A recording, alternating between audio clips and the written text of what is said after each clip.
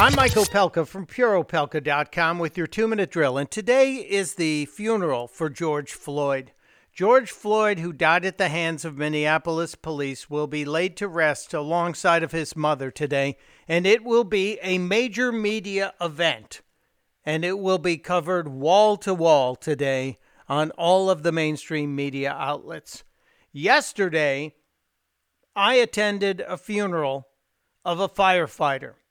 I attended the funeral by accident. I was on my way to a noontime meeting when I ran into a traffic jam.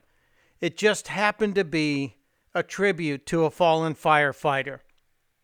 And I figured it was a sign. So I parked my car and I got out and I took some video and some photos of this very solemn ceremony of a complete stranger who would have run into a burning building just because that's what these people do. The death of George Floyd is tragic, and the death of George Floyd should lead us to be better, all of us, and I think it will do that.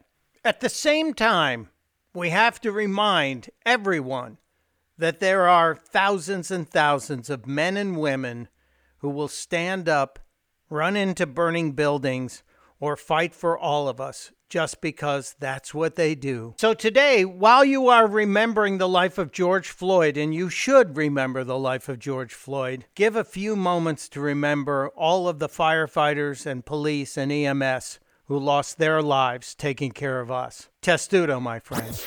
Testudo.